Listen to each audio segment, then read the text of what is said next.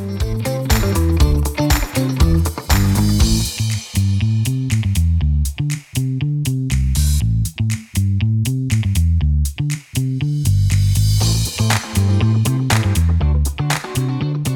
everyone.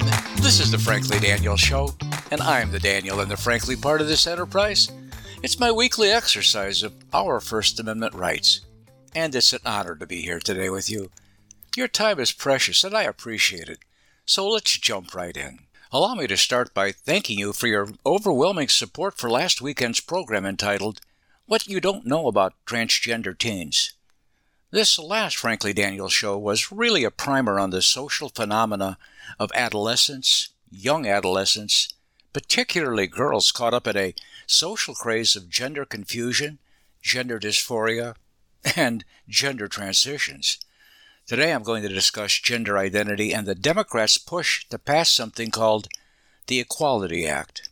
But first, let's review what gender identity and its precursor, gender dysphoria, are.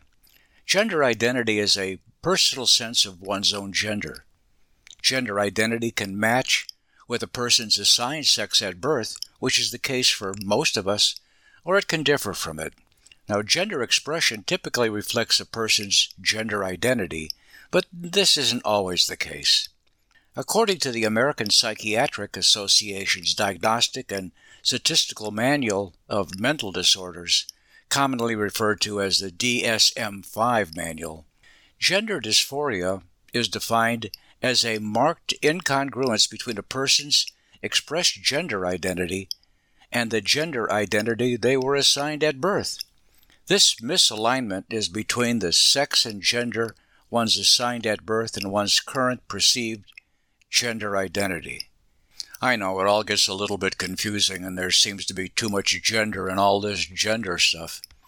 Gender dysphoria was previously termed gender identity disorder. Unfortunately, when the APA upgraded their diagnostic manual in 2013 from Volume 4 to Volume 5, they changed their diagnostic term gender identity disorder to gender dysphoria. I say unfortunately because I believe gender identity disorder is more descriptive of what's going on in today's high schools among predominantly lonely, depressed, and anxious adolescent females. No, this isn't true for every adolescent high school female with gender dysphoria, but unquestionably, what's happening in high schools today with gender confusion and the popularity of declaring oneself gender fluid or non-confirmatory or non-binary gender is truly amazing. Undoubtedly, some of these adolescent girls are suffering psychological distress from any number of mental health issues, but it's increasingly questionable if their mental distress is due to gender confusion and some naturally occurring innate driving force expressing itself now as a new opposite gender as they enter puberty or they find themselves in midstream adolescent changes. As I explained last week, prior to 2012, gender dysphoria, or back then gender identity disorder, was nearly unheard of among teenage girls. Gender dysphoria has been predominantly of very young boys between 2 and 4 years of age mental disorder. Their gender confusion resolves in 85 to 95% of cases as they grow up and become mentally healthy young men. So gender dysphoria and the urge to transition genders isn't immutable for all people. Yes, in the past 9 years, female teens are increasingly self-discovering. They're not gendered girls, but they're somehow gendered boys. Instead, somehow the baby-making assembly line had a bad day and mismatched babies' genders and their sex, putting biological girls in gendered boys and biological boys in gendered girls' bodies. You should know that the LGBTQ gender activists don't like the term biologic boys and biologic girls. They strongly prefer terms like assigned male at birth or assigned female at birth. This is all political. It's not medical or science speak at all. We're in a very heated culture war of words, if you haven't noticed. Word culture wars are something the progressive left is very good at. This is always true of propagandists, by the way. The implication is that a doctor assigns a sex with a gender to a newborn baby. Gender activists are saying that a baby doesn't know if it's male or female. A baby's sex and gender are to be determined by them and by fate at some future date. The fate part of this equation happens sometime during prepubescence or pubescence, especially among girls, or what we thought were girls. It's at that future magic moment that a person's true identity gender is revealed to them and only to them. For today's teens, immediately after 2012 is when their world began this journey of transgender wild. The net result is teens want to change their sex so they can feel more comfortable in their newly discovered gender identity. But they can't really change their biology. However, they can artificially alter it. They can take puberty blockers if they haven't already begun this biological process. They can take cross-sex hormones like testosterone to simulate maleness. They can amputate healthy organs and body parts like breasts or ovaries and male organs to appear more like the opposite sex. Somehow these interventions supposedly relieve the pain that comes with gender confusion and gender dysphoria. However, the most recent surprise is that this great gender reveal somehow waited until these sex and gender mismatched babies grew up and became teenagers before becoming manifest. Up to this landmark gender reveal moment, there have been very few, if any, signs or symptoms of this massive pent-up gender confusion and need to transgender. Somehow one's gender-sex match, supposedly made in heaven, went astray and remained hidden for years. Then suddenly there was this great misgendered epiphany. It's as if a biologic clock, perhaps the same clock that ticks off the hours left before a woman becomes too old to physically have a baby, perhaps it's that same clock hits a mark and voila, a teen is struck with gender dysphoria and a near desperate journey to have a sex change begins. Yes, I do believe there's such a malady as gender dysphoria. Let me repeat that. I do believe there is such a psychopathologic condition called gender dysphoria. But I don't believe or think it's anywhere near the fantastical numbers claimed by activists and activist researchers. Now, as I explained in last week's show, gender dysphoria is a self-diagnosed psychopathology. Now, there's no blood or genetic test for it. There's no physical exam that will confirm it. Its validity is entirely based on a teenager's self-report about their gender conflict with gender roles. The APA's Diagnostic and Statistical Manual of Mental Disorders, that DSM-5 manual, provides for one overreaching diagnosis for gender dysphoria, and there's separate specific criteria for children and for adolescents versus adults. Again, the DSM-5 defines gender dysphoria in adolescents as a marked misalignment and resulting psychological distress because of a person's expressed gender and their birth-assigned gender. Now, the psychological distress must be present for at least 6 months, the manual says, and manifested by at least 2 of the following. Now, there's, I think, 6 of these, and I'm going to read them to you. You have to have at least 2 of these going on for 6 months. Number 1, a marked mismatch between one's expressed gender and their primary and secondary sex characteristics. So I don't like my sex characteristics, okay? Number 2, a strong desire to be rid of one's primary and secondary sex characteristics because of a marked mismatch between their expressed gender. And this includes the desire to prevent the development of any anticipated secondary characteristics in the prepubescent adolescent. The third one, a strong desire for the primary and secondary sex characteristics of the other gender. Number 4, strong desire to be the other gender. Number 5, a strong desire to be treated as the other gender. And finally, number 6, a strong conviction that one has the typical feelings and reactions of the other gender. Now, in order to meet the criteria for gender dysphoria as a diagnosis, the condition must also be associated with a clinically significant amount of distress or impairment in social or occupational or other important areas of functioning, like at school. Now remember, a teen only has to self-report they're in psychological distress due to just two of these criteria for at least 6 months. It's as if every teenager can't find this criteria everywhere on the web and use it to obtain the puberty blockers or, more likely, the cross-sex hormones necessary to begin gender transition. I mean, please already.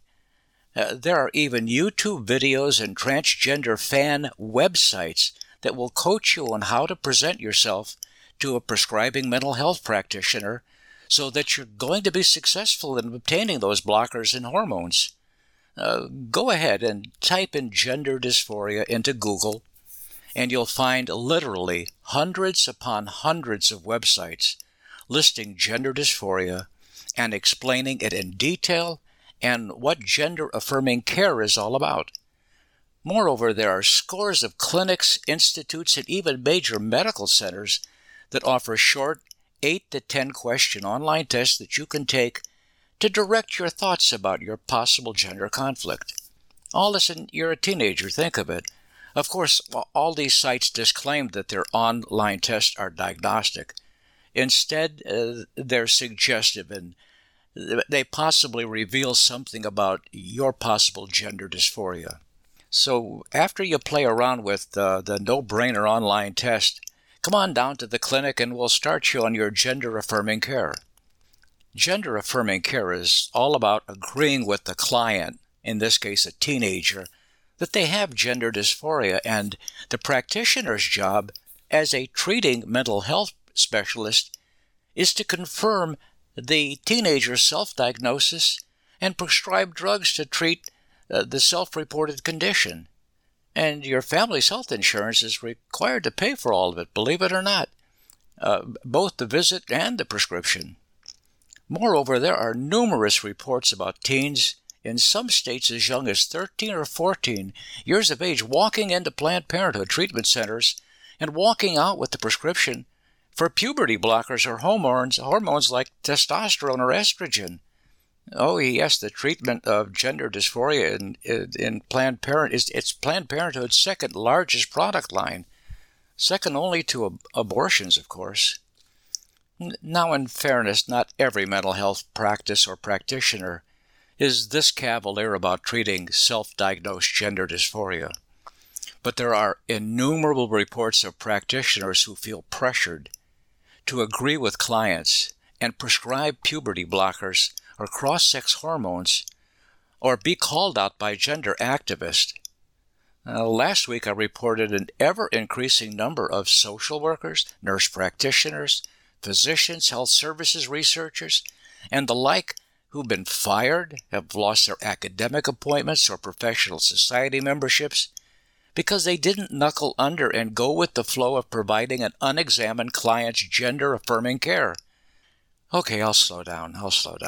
Curiously, gender dysphoria is the only psychopathologic condition I know of where you can walk into a healthcare clinic and demand treatment that affirms my own self-diagnosed healthcare problem. In fact, it's the only medical condition I'm aware of where you can do this with impunity, and if the practitioner doesn't comply, they're in trouble. Now, the example I often see is that of teens suffering from eating disorders like anorexia nervosa or bulimia nervosa. Now, can you imagine a female teen walking into a physician's office with one of these eating disorders, demanding liposuction because she feels fat, when in fact she's 30 pounds underweight for her body height and body type? And by the way, there's some 20 million American women with serious eating disorders. How about someone walking into the surgeon's office demanding the surgeon amputate their left leg because it doesn't feel right to them? Outrageous examples, you say? Let me tell you, the more you look into this business of gender ideology as pushed by the LGBTQ activist community, the more outraged you become. Nevertheless, I do believe some people are born with brain wiring that doesn't allow them to fall into the 95% of people whose sex and gender identities are a settled matter. What's the proof, you ask, for this? Well, perhaps it's something called intersex. I-N-T-E-R, sex, all one word. I often get asked questions about intersex. Are children who are born with abnormal external sex organs, are they transgender children? The answer as of now is no. Intersex is a general term used for a variety of conditions in which a person is born with reproductive or sexual anatomy that doesn't seem to fit the typical definitions of female or male. Intersex anatomy doesn't always show up at birth either. Sometimes a person isn't found to have intersex anatomy until he or she reaches the age of puberty or finds themselves as infertile adults or dies of old age and is autopsied. Now, intersex occurs approximately about 1 in 2,000 to 5,000 live births. There are different frequencies for each type of intersex condition, so the best I can say is that it occurs between 2,000 and 5,000 live births. There are approximately 10 or 12 most common forms of intersex. But when I'm talking about adolescent gender dysphoria, I'm not talking about intersexed individuals. I'm saying it's possible that those teens with actual inborn leanings toward an opposite gender, opposite than the one they were birth assigned, that their sex and gender differences may arise from intersex origins. However, from what I can tell, the medical research has suggested this, but as of yet, there's no definitive proof. Nonetheless, it is a popular theory. So let me ask you, do you have a teenage daughter or a teenage granddaughter? Perhaps your neighbors or your friends or other family members have high school-aged girls and boys. Do you have children in primary or elementary school? Trust me, someone you know is dealing with transgender teens in their family, or they have a friend who's experiencing it. So you say, isn't this transgender stuff pretty rare? I thought only adults came out as transgender people, like when Bruce Jenner came out as Caitlyn Jenner. Not anymore. A recent Pew Research Center survey found that about 4 in 10, about 42%, say they know someone who is transgender, up 5 percentage points since 2017. And about a quarter, or 26%, say they know someone who prefers that others use gender-neutral pronouns, such as they instead of he or she, when referring to them. Now, Pew says that 26 is up from 18% in 2018, when was the last time they asked that question. I'll have more to say about this later, but for now it's worth asking, where's all this newfound knowledge of transgender people coming from? It's clear that there's an explosion of adolescent teens, particularly teen girls, who are declaring they suffer from gender confusion and the resulting gender dysphoria. And we know this because they're seeking medical gender-affirming care to relieve this gender identity dysfunction. And I should say, by the way, business is booming.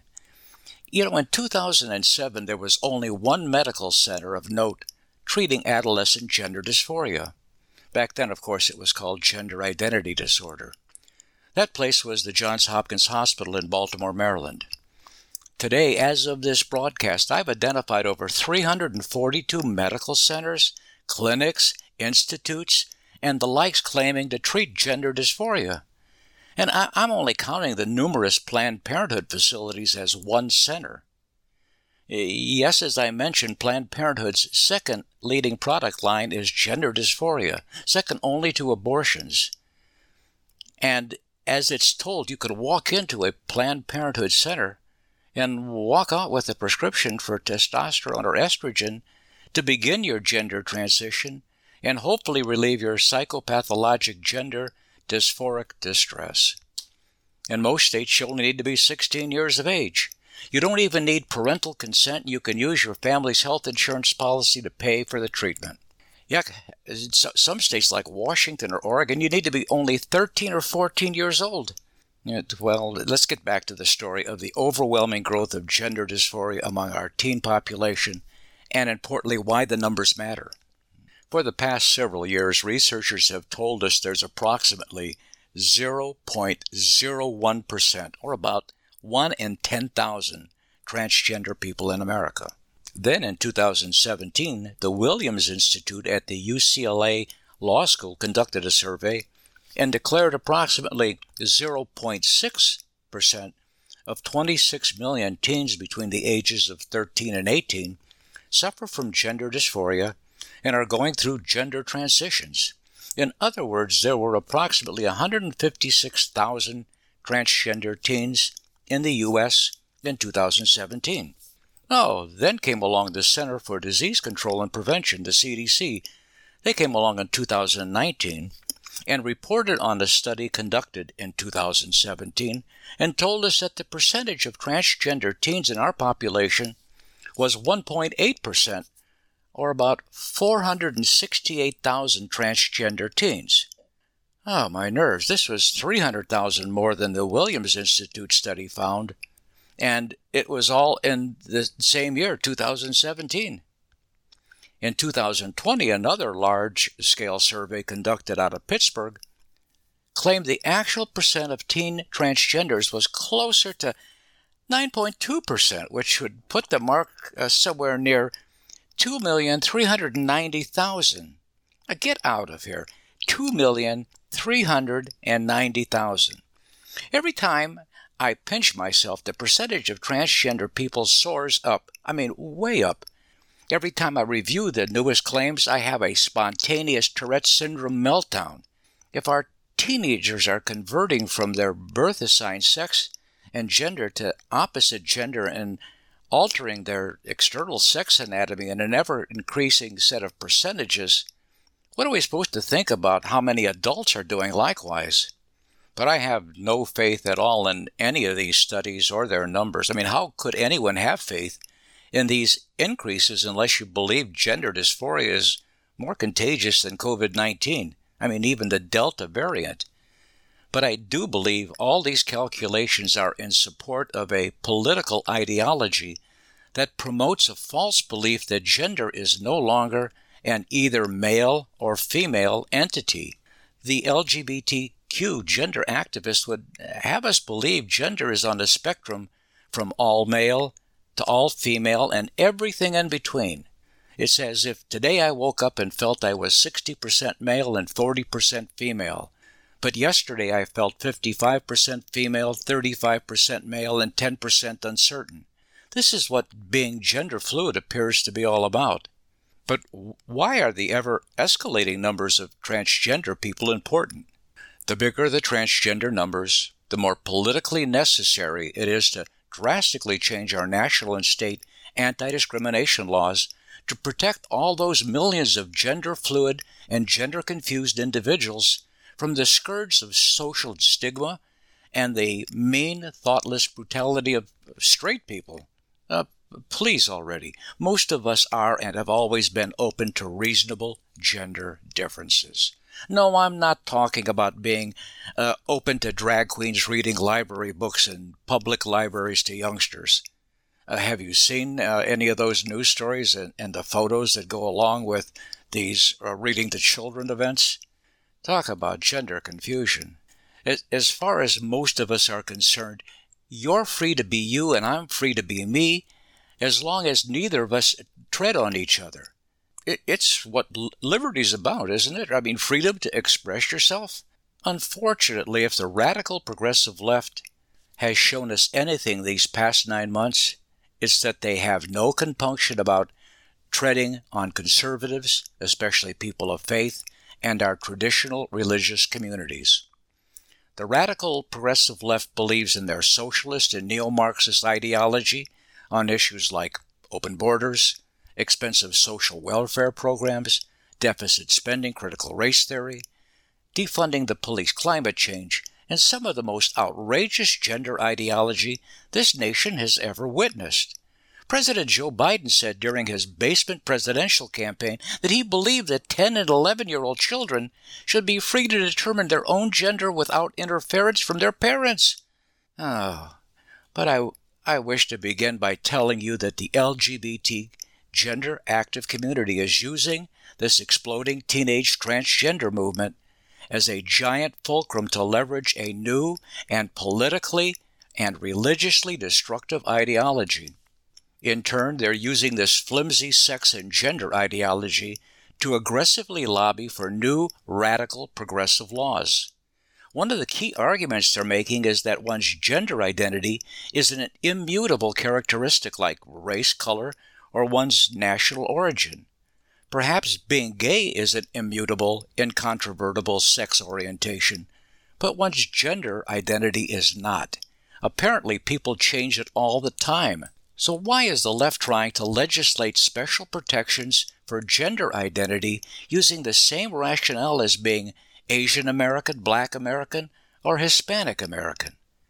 We agree one's race, color, and national origin are permanent, unchangeable characteristics. We are born this way, and we can't change it.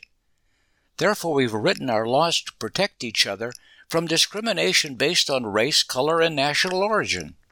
Title VII of the 1964 Civil Rights Law already protects us from discrimination based on our sexual orientation. For instance, most of us believe being gay is an immutable characteristic like being black, white, or Hispanic. In other words, if you say you're gay, you're gay. The gay community has lobbied America for the past 25 years to accept being gay as a biologic imperative, and not a lifestyle choice that the religious right could somehow pray away or attempt conversion therapy on. In other words, you cannot pray someone straight. This is why conversion therapy was always a cruel, unworkable, and demented non-therapy. If you're gay at 13, you most certainly will be gay if you were to live 130 years. And I agree with this proposition. But the same axiom is not true for those who suffer with or presume to suffer from gender dysphoria. Now we're going to take this subject right back up when we come back from break. Don't go away. I'll be back in just seconds. Now, never before in our history have we witnessed the level of hatred that is now being waged against our law enforcement. While anarchist groups create havoc and overwhelm our first responders, these same groups and their corporate supporters are calling for the police forces to be shrunk and defunded. What can you and I do to make a difference? How can we stand up for what is right and to show our support? That's what I'm going to tell you about this incredible new platform. It's called shoptotheright.com. And it's a new shopping platform that will help you find businesses that align with your values.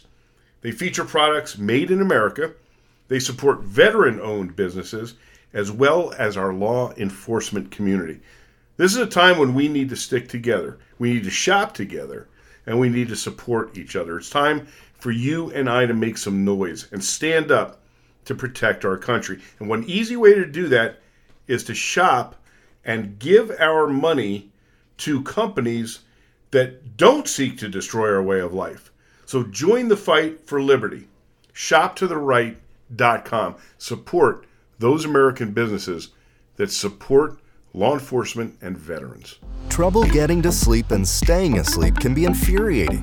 Your mind races. You toss and turn, and the harder you try, the harder it is to drift off. And today's digital age makes it even harder. You're not alone with this struggle. Poor sleep affects over 70% of Americans. Even the Centers for Disease Control labeled insufficient sleep a public health epidemic. To take back your sleep, Healthy Cell has created REM Sleep, the only sleep supplement made to support all 4 stages of human sleep with calming herbs, amino acids, and sleep hormone support, delivered in a patent-pending, pill-free, ultra-absorption microgel formula that tastes great.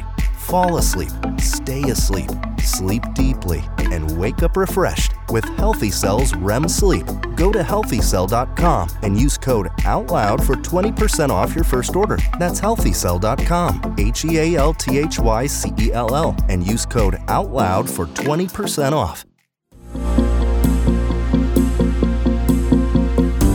While the cancel culture is determined to destroy our history, bringing violence and terror to city streets, America Out Loud will enhance its own message of love and honor for the American traditions and constitutional values that have always been the backbone of what America means: life, liberty, and the pursuit of happiness.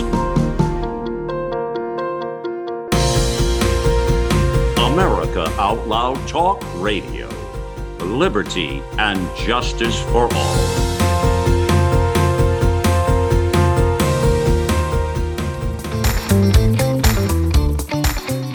Hello, and welcome back.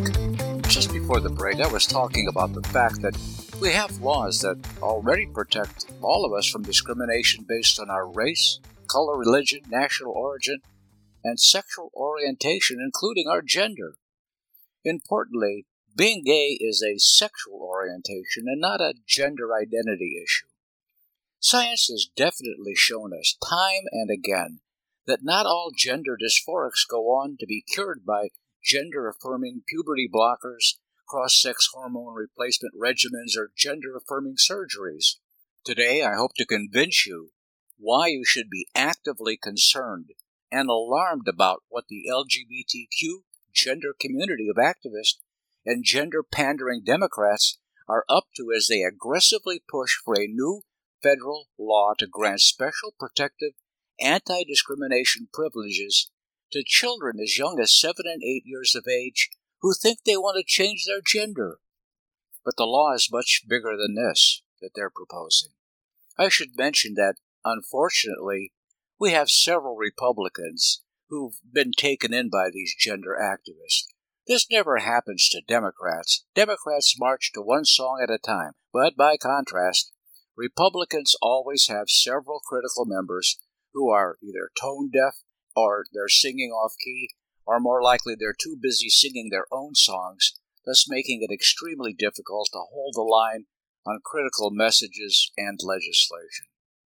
Yes, the LGBTQ activists, working with Democrat Party lawmakers, have unveiled a new, old bill entitled the Equality Act. The radical progressive left's gender identity, gender-affirming, and gender-tyrannical legislation is currently known as the Equality Act of 2021. It's a repeat of the 2019 effort to pass the Equality Act to make sexual orientation and gender identity protected classes just like biologic sex, race, and color under existing federal non-discrimination laws. Boy, that was a mouthful. This year's bill is also known as H.R. 5 in the House of Representatives and S.R. 5 in the Senate. The House passed the Equality Act on February 25th of this year, and it now awaits debate in the Senate. The vote in the House was 224 to 206, strictly along party lines. If the Senate passes the Equality Act, President Biden, who is very much in favor of this legislation, will sign it immediately into law. And if we allow this to happen, we surely will live to regret it. So what's this legislation about? The progressive left claims it's about ensuring definitive laws against discrimination of those who identify as members of the LGBTQ community. We already have laws against any form of sexual identity discrimination. You cannot discriminate against gay, lesbian, or asexual individuals, nor do we want to. Sadly, the brevity of this bill's title, the Equality Act, matches neither its scope nor its impact on federal law and fundamental liberties found in our Constitution. Yes, the entire bill's only about 30 pages long. If you've spent any time reading congressional bills, 30 pages is usually just the introduction.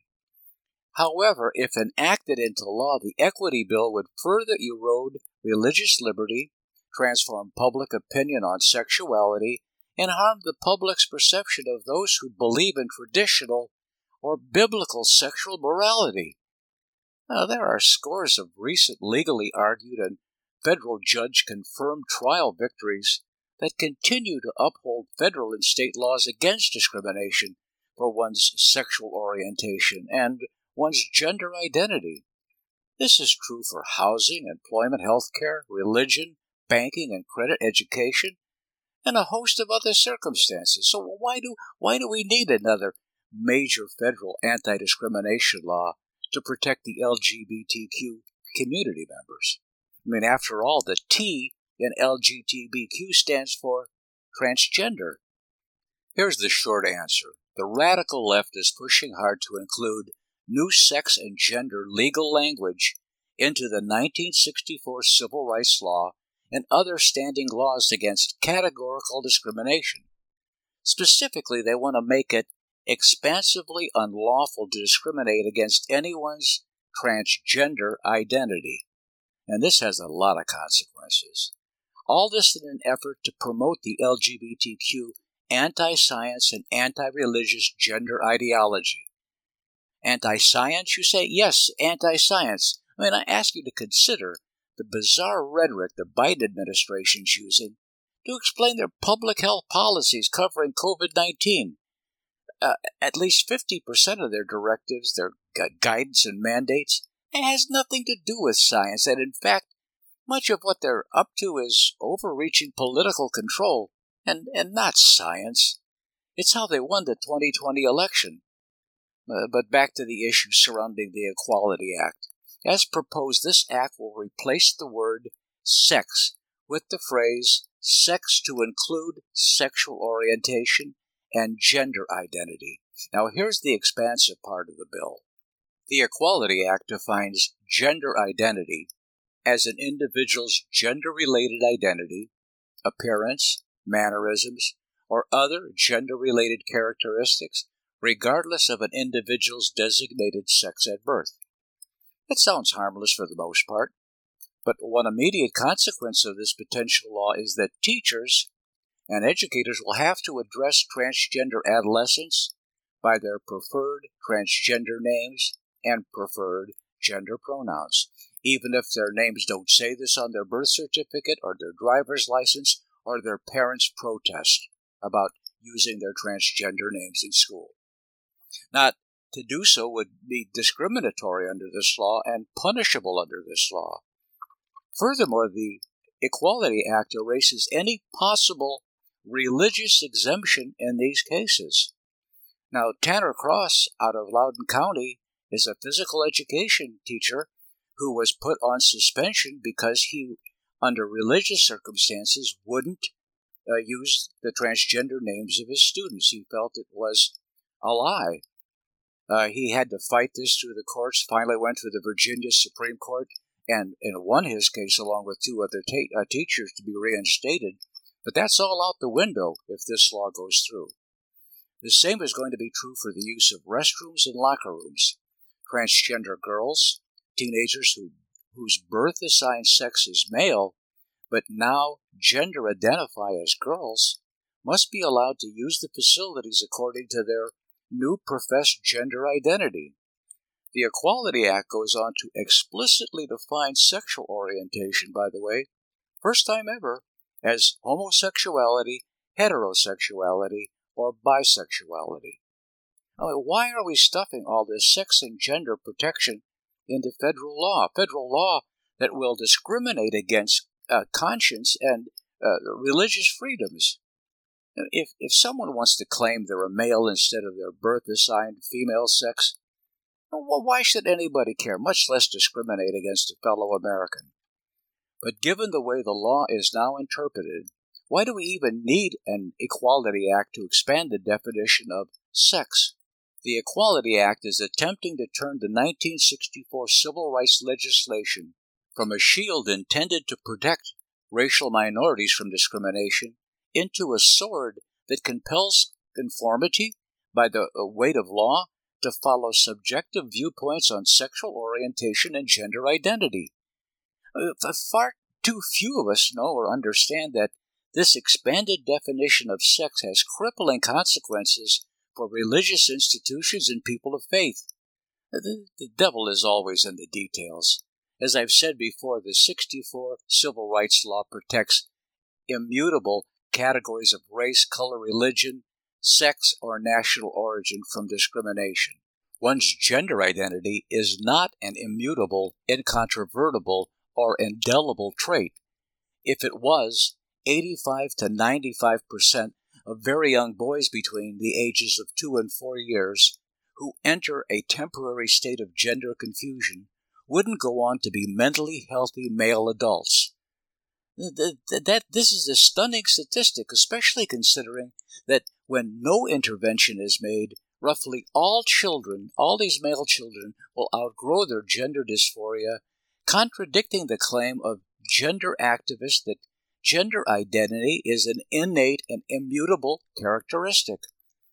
Furthermore, until 2012, female adolescent gender dysphoria was practically unheard of, and now it's the leading demographic for gender dysphoria and gender transition care.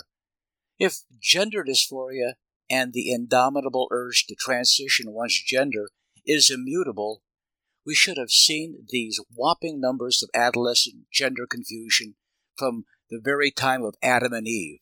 Certainly, the Lord would have commanded Noah to have boarded 2 of every kind of gender, making it necessary to build at least 2 arks, maybe even 3. Americans are free to adopt radical new ideas about gender for themselves. It's fine with me. Freedom of ideas and freedom to express these ideas in speech are part of our marvelous Constitution. However, if the LGBTQ gender activists have their way and the Democratic-controlled Senate passes the Equality Act, we will have given the federal government and the anti-religious left the power to pressure all of us into denying biological science under the threat of legal punishment. The Equality Act will create a new federal anti-discrimination protection on the basis of sexual orientation and gender identity in public accommodations, in education, in employment, banking and credit, healthcare, housing, and abortion. In short, the Equality Act represents the most invasive threat to religious liberty ever proposed. Its sweeping effects on religious liberty, free speech, and freedom of conscience would be devastatingly historic. Aside from the catalog of protections that give rise to conflict between sexual identity and religious liberty, by elevating sexual orientation and gender identity to the level of race, color, and national origin, this Equality Act will practically equate those of us who don't agree with it as racist and label the majority of Americans as irrational bigots. If passed by the Senate and signed into law by President Biden, the Equality Act will make mainstream convictions about marriage and the science-proven facts about sexual biology punishable under this new law. So let's look at some of the details. In my opinion, the threat of the Equality Act becoming law is a 5-alarm fire. But first to the courts. A multitude of legal scholars argue that another federal law will do little to enhance protections for gender discrimination.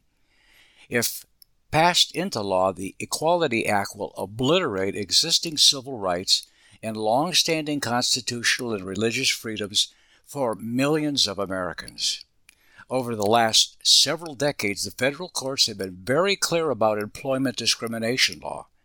Title VII of the Civil Rights Act of 1964 makes it unlawful for employers to discriminate against individuals because of their sexual orientation or their gender identity.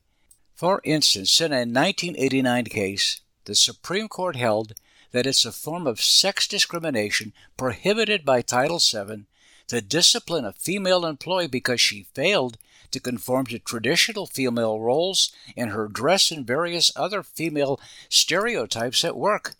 The court ruled an employer could not punish an employee for failure to conform to gender roles specific to their birth sex. In 1998, nearly a decade later, the Supreme Court ruled on a case where a male employee was grievously sexually harassed for his perceived feminine mannerisms by other male employees and male supervisors.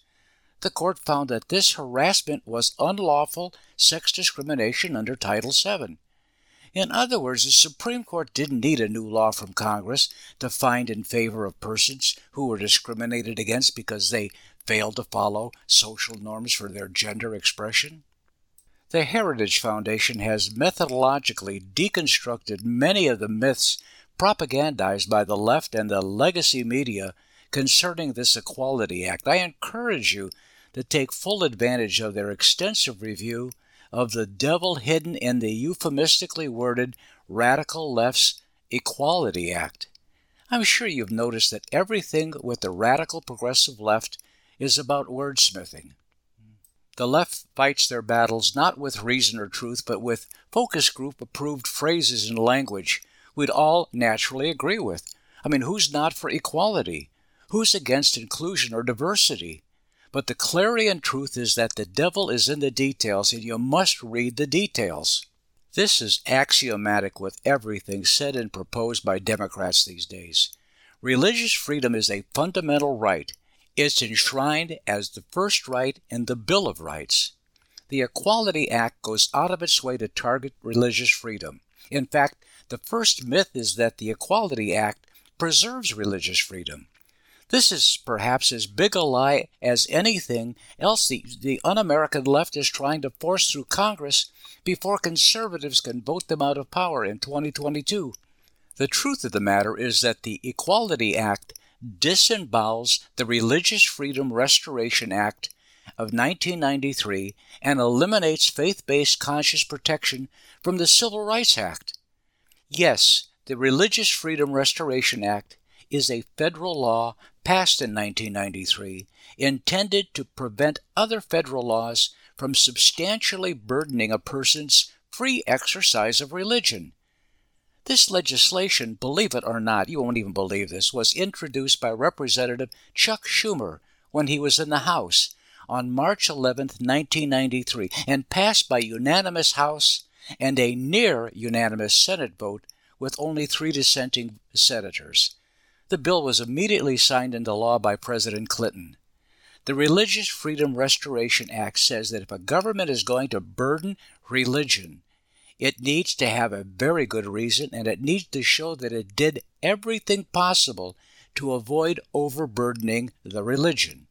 It must show that it doesn't harm more people than it protects. Now, you can bet that Senator Chuck Schumer would never propose the Religious Freedom Restoration Act in today's political, anti-freedom, anti-religion environment, nor would President Biden even think of signing it.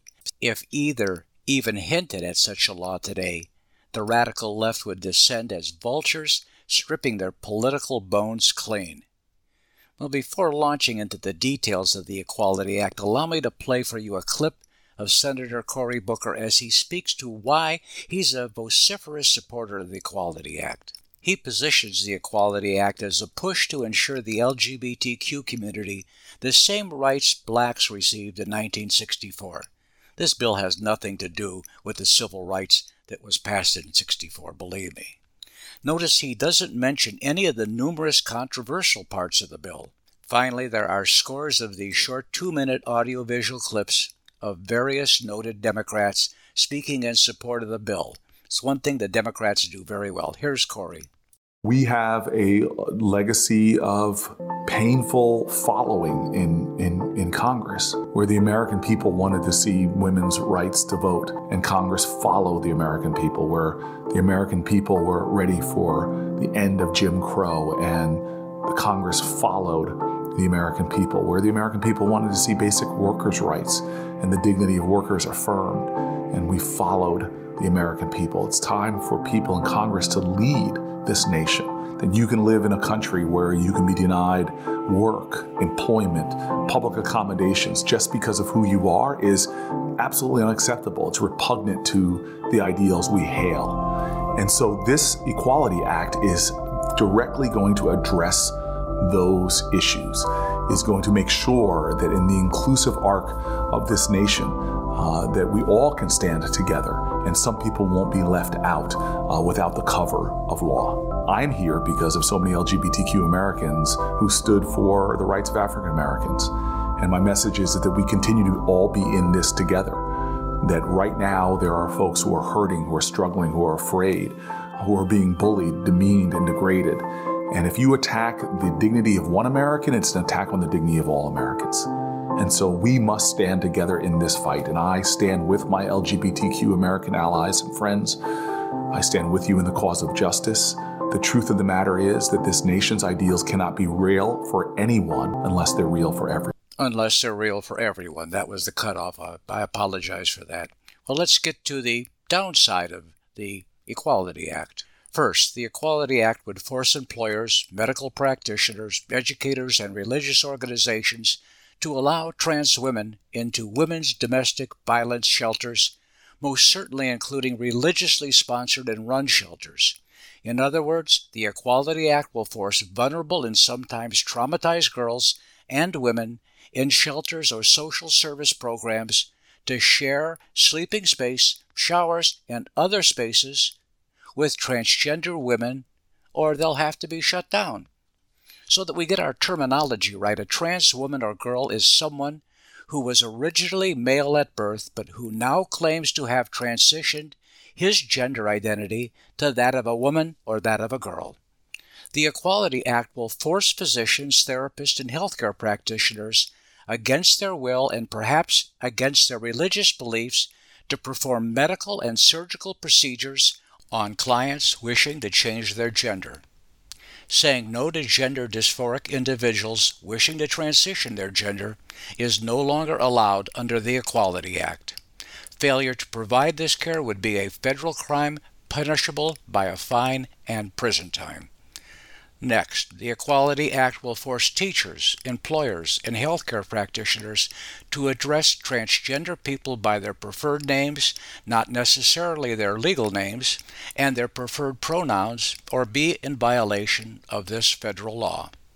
Next, the Equality Act will shut down religiously based foster care and adoption agencies which have helped children in need for over a century without discrimination, just for protecting the child's right to be in a home with a married biologic female mother and a biologic male father. In other words, the equality law will force faith-based adoption agencies to violate their faith-based beliefs that every child deserves a female mother and a male father. Next, the Equality Act will legally strike down the belief that marriage is between a man and a woman. The bill's language refers to this discriminatory belief as a sex stereotype that must be struck down by law. Marriage between a man and a woman is sacrosanct, is hallowed, is an inalienable belief by hundreds of millions of Catholics, evangelicals, Jews, Mormons, and Muslim Americans. The Equality Act would also nail open the door to taxpayer-funded abortions, despite the fact that the majority of the country opposes using public monies to promote abortion as a means of birth control. In other words, it will require all employers with more than 14 employees, even religious organizations, to cover abortions in their health insurance plan. I have to tell you, in preparing for this show, some of this stuff just drove me absolutely bonkers. Well, the LGBTQ proponents of the Equality Act, they claim the law is beneficial for women and girls because they allege it upholds Title IX of the Education Amendments Act, which prohibits sex discrimination against girls and women. Balderdash. The Equality Act makes changes to Title VI of the Civil Rights Act, and these changes do not uphold in any way or support Title IX of the 1972 Education Amendments Act. The Equality Act's gender identity policies will require biological males who claim they are gendered females to be allowed to participate in female-only activities. In other words, there's no longer such a thing as female-only activities. And likewise, there's no longer such a thing as male-only activities. In other words, this includes sports and college sororities and fraternities.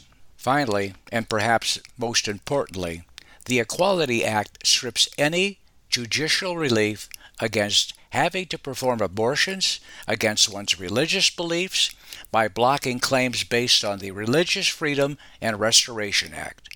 The Equality Act strips any judicial relief from Religious Freedom and Restoration Act activities in having to comply with any part of the equality law. The Colorado cake artist who won his Supreme Court case in an exemption from having to design a cake for a gay couple's marriage will be voided. There will no longer be any lawful acts of religious conscience. The Equality Act brings an end to dialogue. It forces all of us to accept the tendentious claims of gender ideology.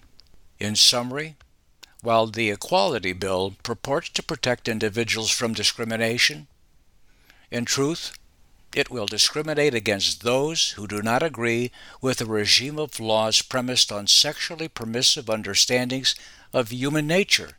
It will thus create a new form of discrimination by socially isolating certain beliefs. Indeed, to favor the Equality Act is to oppose and actively stigmatize the moral convictions that millions of Americans adhere to with abiding sincerity and deep religious precedent. Well, I think I've packed just about everything I could pack into 53 minutes. I thank you so much for hanging in with me today. Our time has come to an end again, but there's still so much more to come next week. Lord willing, I will return next week. I hope you found today's show informative. Please pay attention to the Equality Act. It really is a problem. I ask you also to please follow me on Twitter. I do follow back. You can find me at DFB Harvard. That's Daniel Francis Baranowski. The initials DFB Harvard, all one word. I can't possibly thank you enough. You're marvelous and so patient with me again today. Let's do talk therapy again next week. Same place, same time. Until then, cheers and blessings.